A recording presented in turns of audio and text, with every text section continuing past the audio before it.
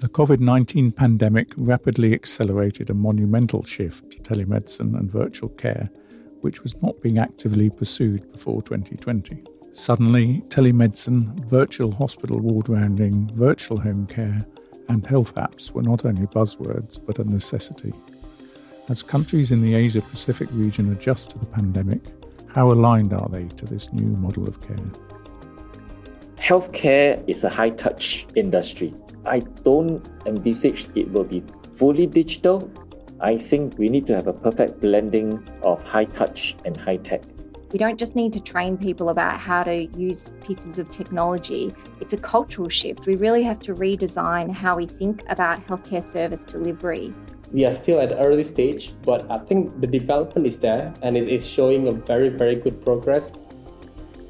This is Healthcare Redefined, a podcast which explores the vital issues driving digital change and innovation for a sustainable healthcare sector in the Asia-Pacific region. I'm Rob Cook, Clinical Director of Health Policy at Economist Impact. This podcast has been commissioned by Philips. In this episode, we will explore what virtual and remote care means in the Asia-Pacific region and what challenges lie ahead if hospitals and healthcare systems are to enable this new model of care. Remote healthcare has ballooned around the world, and if done properly, it could provide improved patient outcomes and hospital efficiencies, as well as better access to care in the form of availability and affordability. In 2022, the home and the community have also become the hospital, with new technologies bolstering this transition to ensure appropriate care settings. Telehealth means expert care can be brought to a patient directly, instead of requiring them to travel to visit a clinician, and data can be provided regardless of location. This could result in more timely decisions being made and interventions provided only when needed.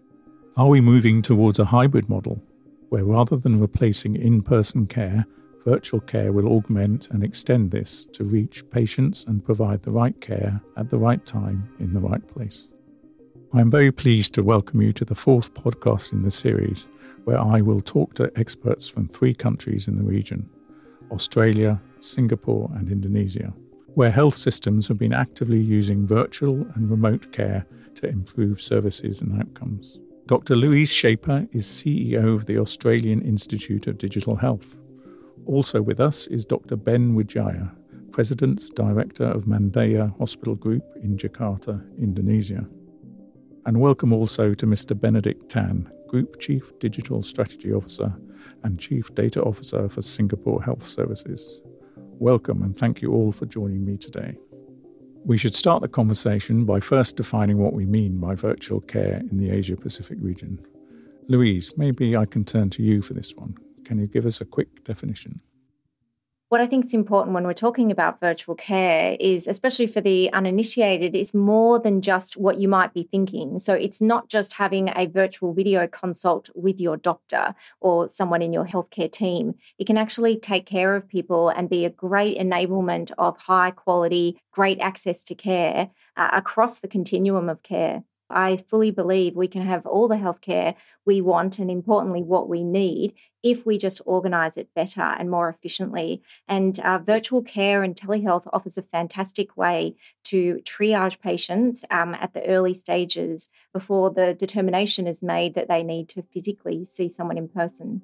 It's true that the first thing that comes to mind when I hear virtual care is having a video call with my doctor.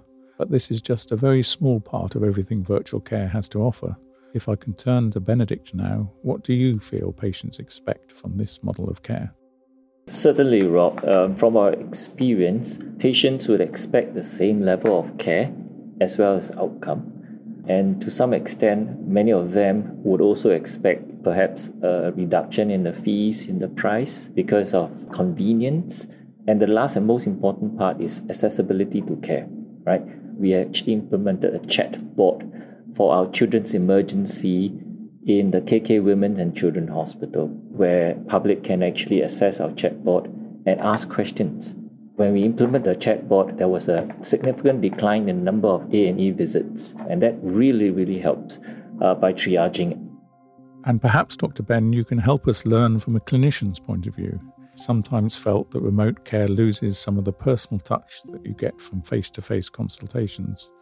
Do you have any thoughts on how we might stay patient-centric in the era of remote care? Thanks, Rob, for the question. And this is a really, really interesting question. It's really a huge challenge for us. And I think one of the challenges that we see is that when we try to implement a teleconsultation, for example, the teleconsultation itself is just one part of the whole journey. And they don't have that kind of interaction, for example, after they see the doctor. Normally there'll be our nurse who will actually explain to them, what's going to happen next. They need to take this medication, really answer their worries, for example. They have more questions that they forget to tell the doctors.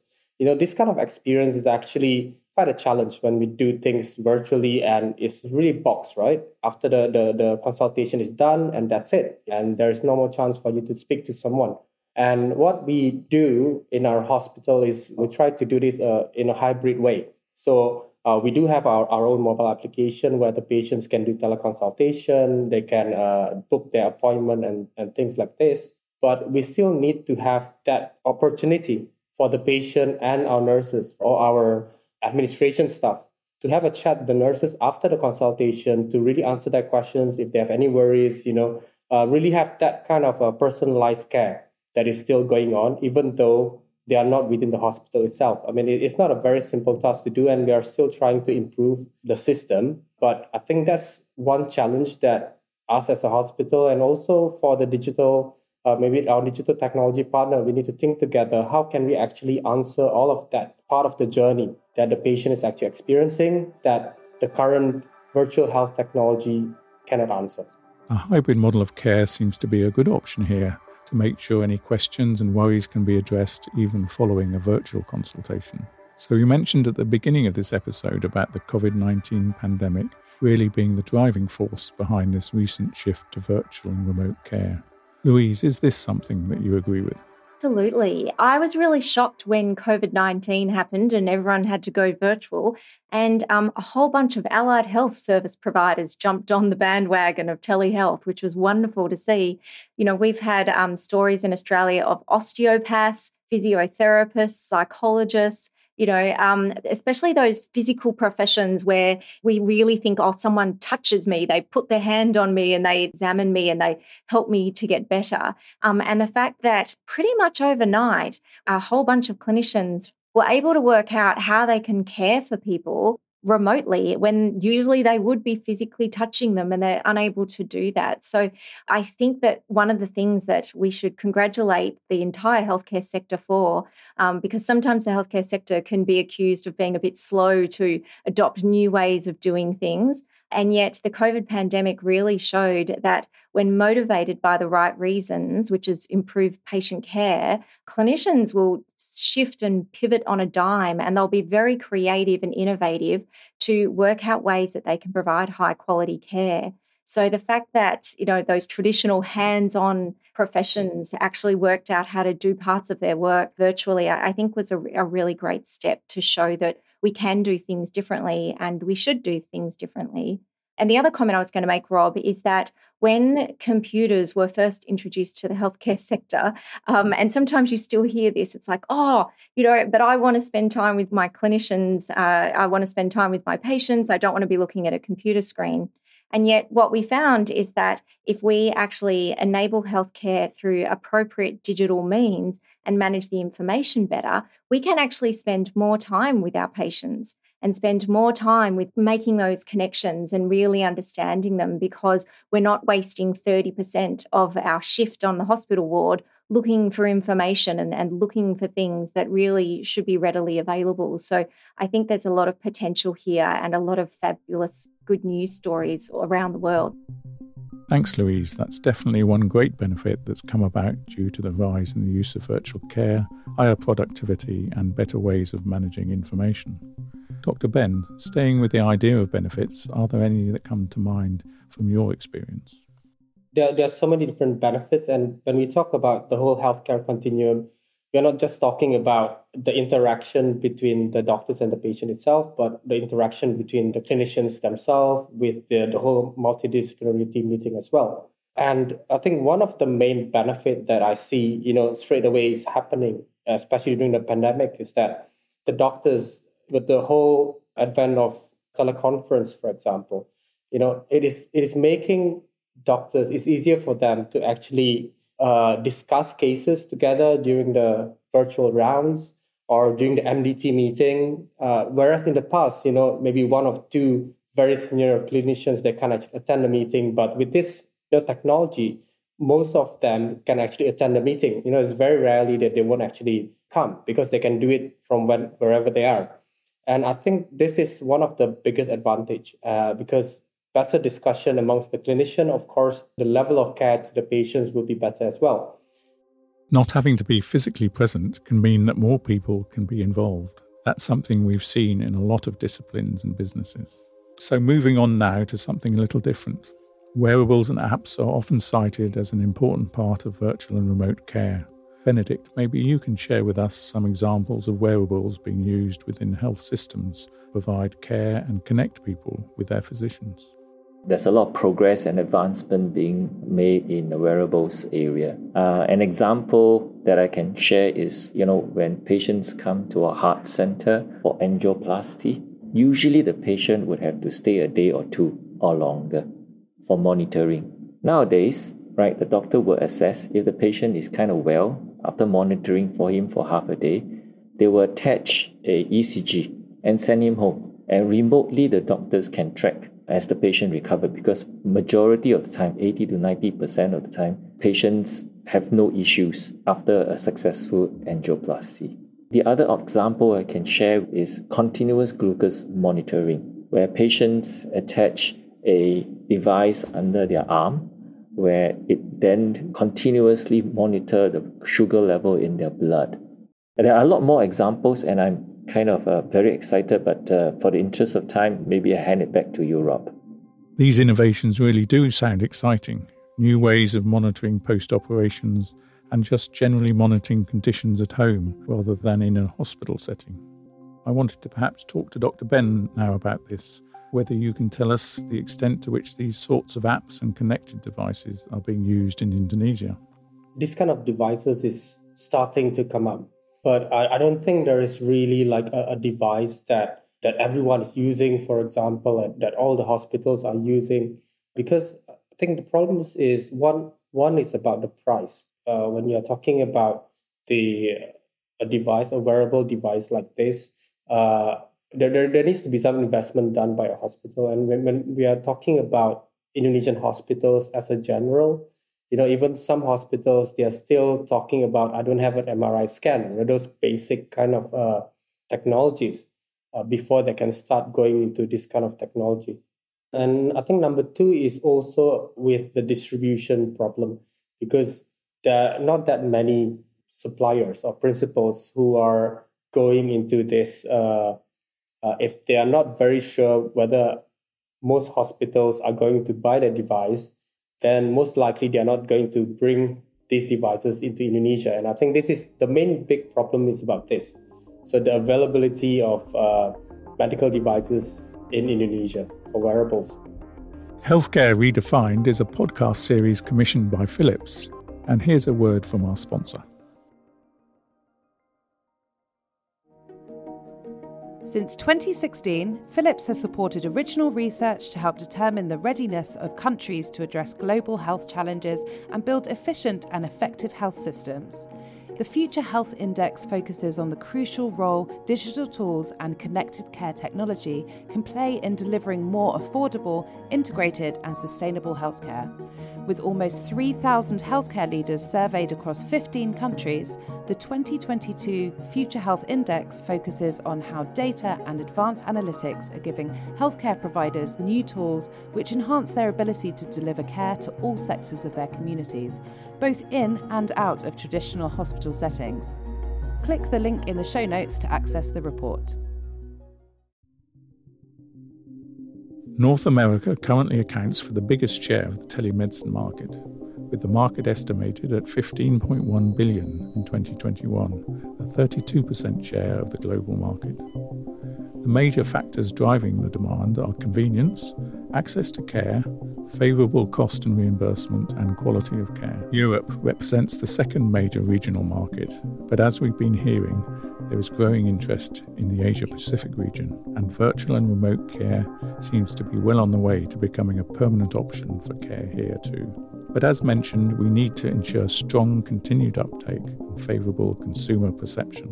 On the question of adoption, let's now move the conversation to what some of the biggest barriers and challenges might be to increased adoption of virtual and remote care.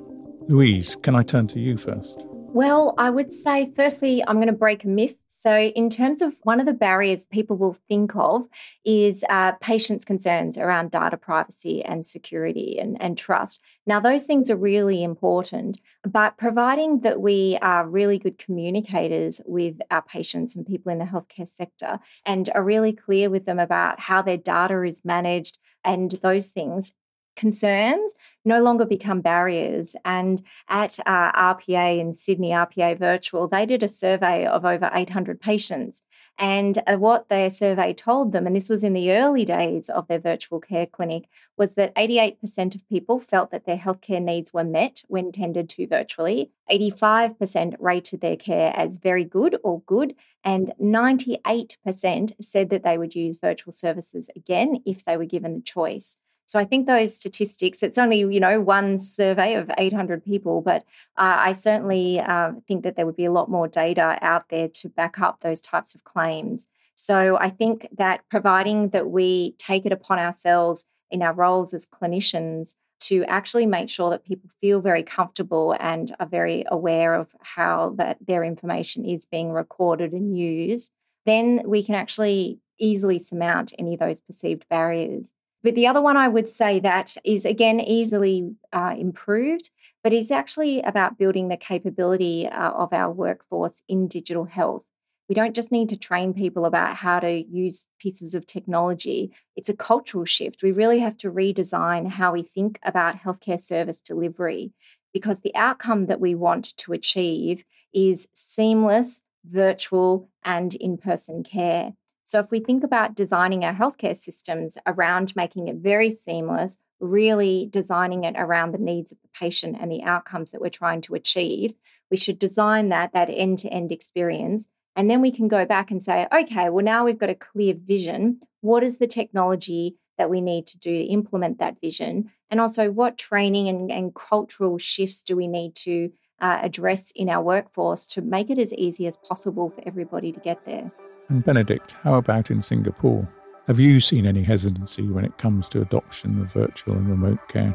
In Singapore, we also see the same statistics, the same kind of adoption or willingness to adopt telehealth, virtual care by the population. I think COVID actually helped a lot in that change management for people to be open to all this remote delivery of services in general, right? Including education, right? Where our school-going kids, kind of attend lectures and schools from their home remotely. So it's kind of a whole system, a whole country kind of change. What is a bit concerned with the relaxation of the restrictions, we may lose the change, the forward progress change, and people may just regress back to the way things were, have face-to-face clinics, etc., etc., etc.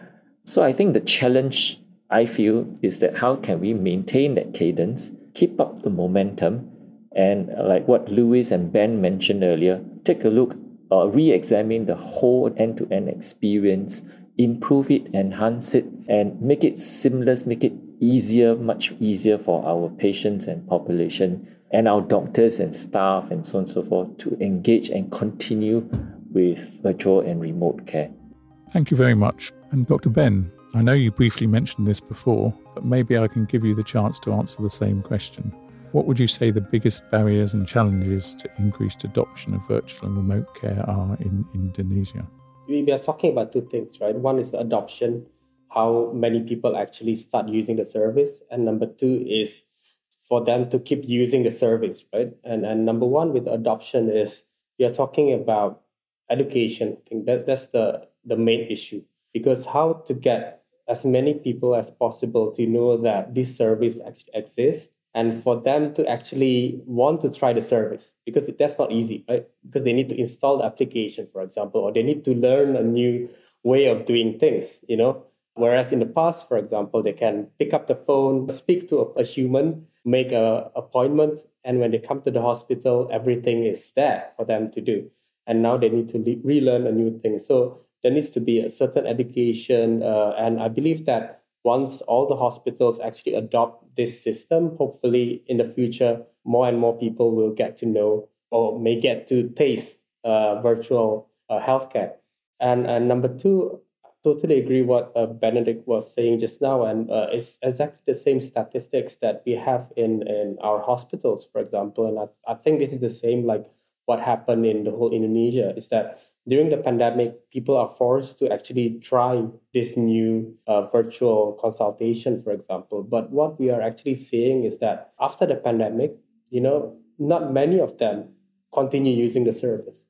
Most of them still come back to the hospital and see a clinician face-to-face. And I think, again, I totally agree that the main problem is that end-to-end service, because healthcare is not just about the clinician aspect or consultation aspect of it, but healthcare is about the whole journey from the beginning to the end. I believe that that's the main barrier, to be honest, because we are still at the early stage, but I think the development is there and it is showing a very, very good progress. But we need to be very fast, in terms of really thinking and reinventing, the different parts of the journey from the beginning to the end.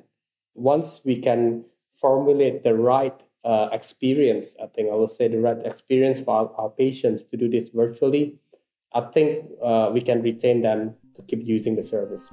Let's hope you're right there. If we give patients a great experience, why shouldn't they use it? To finish off the conversation today, I'd like to do a little bit of future gazing now and think about what the virtual and remote healthcare experience will look like in the next 10 years. Dr. Ben, maybe you can give us your thoughts. With this new technology, you're talking about the metaverse and everything is going on, because what we are actually doing at the moment is that we are trying to put certain parts of the journey digitally. You have the mobile application to do this, you need to go this to do that, But we are not actually, for me personally, as a hospital management, we are not really virtualizing the whole hospital. And I'm really excited, if in the future, for example, that, you can go into this digital world where you can actually experience the exact same thing, what you're going to experience in the hospital. You can go in, someone human will be there to really, give the human touch, answer your questions, direct you to the different areas. For example, you need to go to the registration desk, you need to go to see the doctors, and after that, you get the nurse to answer the questions. I think that, if we can do that, truly virtualize the whole hospital care, and hopefully all the digital technology nowadays are going into this virtual world, and it's going to be a very exciting 10 years, I think, if we can do that. Okay. Benedict, what's next for Singapore and your hospital system? Hey, Rob, if I may kind of be allowed to dream, I would land on a vision where each and every one of us will have a digital twin. All my health data will be kind of collected and collated, and the doctors, nurses can actually remotely see a digital version of Benedict without kind of engaging Benedict. And with things like artificial intelligence and machine learning, there can be a 24/7 doctor that's actually looking after me because of all the data that has been collected and processed and synthesized kind of thing. And then they can trigger alerts to my watch, to my phone. And agree with Dr. Ben. The metaverse is an area that everybody is going into. And I suppose that's where the digital twin would also manifest itself, would also be very, very useful. Healthcare is a high-touch industry. I don't envisage it will be fully digital.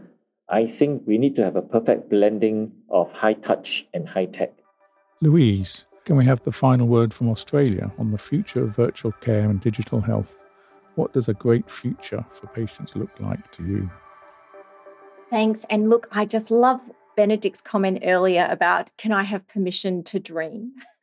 And because as healthcare leaders, it's actually our job. It's not our job to go, well, these are all the reasons we can't do it. I think having that vision and having that commitment to improve healthcare is just so critical across healthcare. And most people who work in healthcare do want that as well, which is wonderful. So I'm going to take Benedict's lead there and also tell you that I do believe, Rob, that virtual care is here to stay, as you said at the beginning of your question. I want to have full access to my own healthcare information in full, not just a summary, with a great dashboard of key information that I need access to quickly. So do the people in my clinical care team. I want to spend less time in healthcare at life admin. I want to have healthcare delivered in partnership with me, designed with my needs foremost. My genomic information should be considered and integrated into my everyday healthcare experience. I should have a seamless experience across care providers, and I will see clinicians in person and virtually. I won't have to retell my story to every single healthcare professional I see. I believe that all people deserve access to high quality, safe and timely healthcare. And importantly, we all deserve a healthcare system that remembers me, a healthcare system that remembers us. And digital is the only way to enable that vision to happen.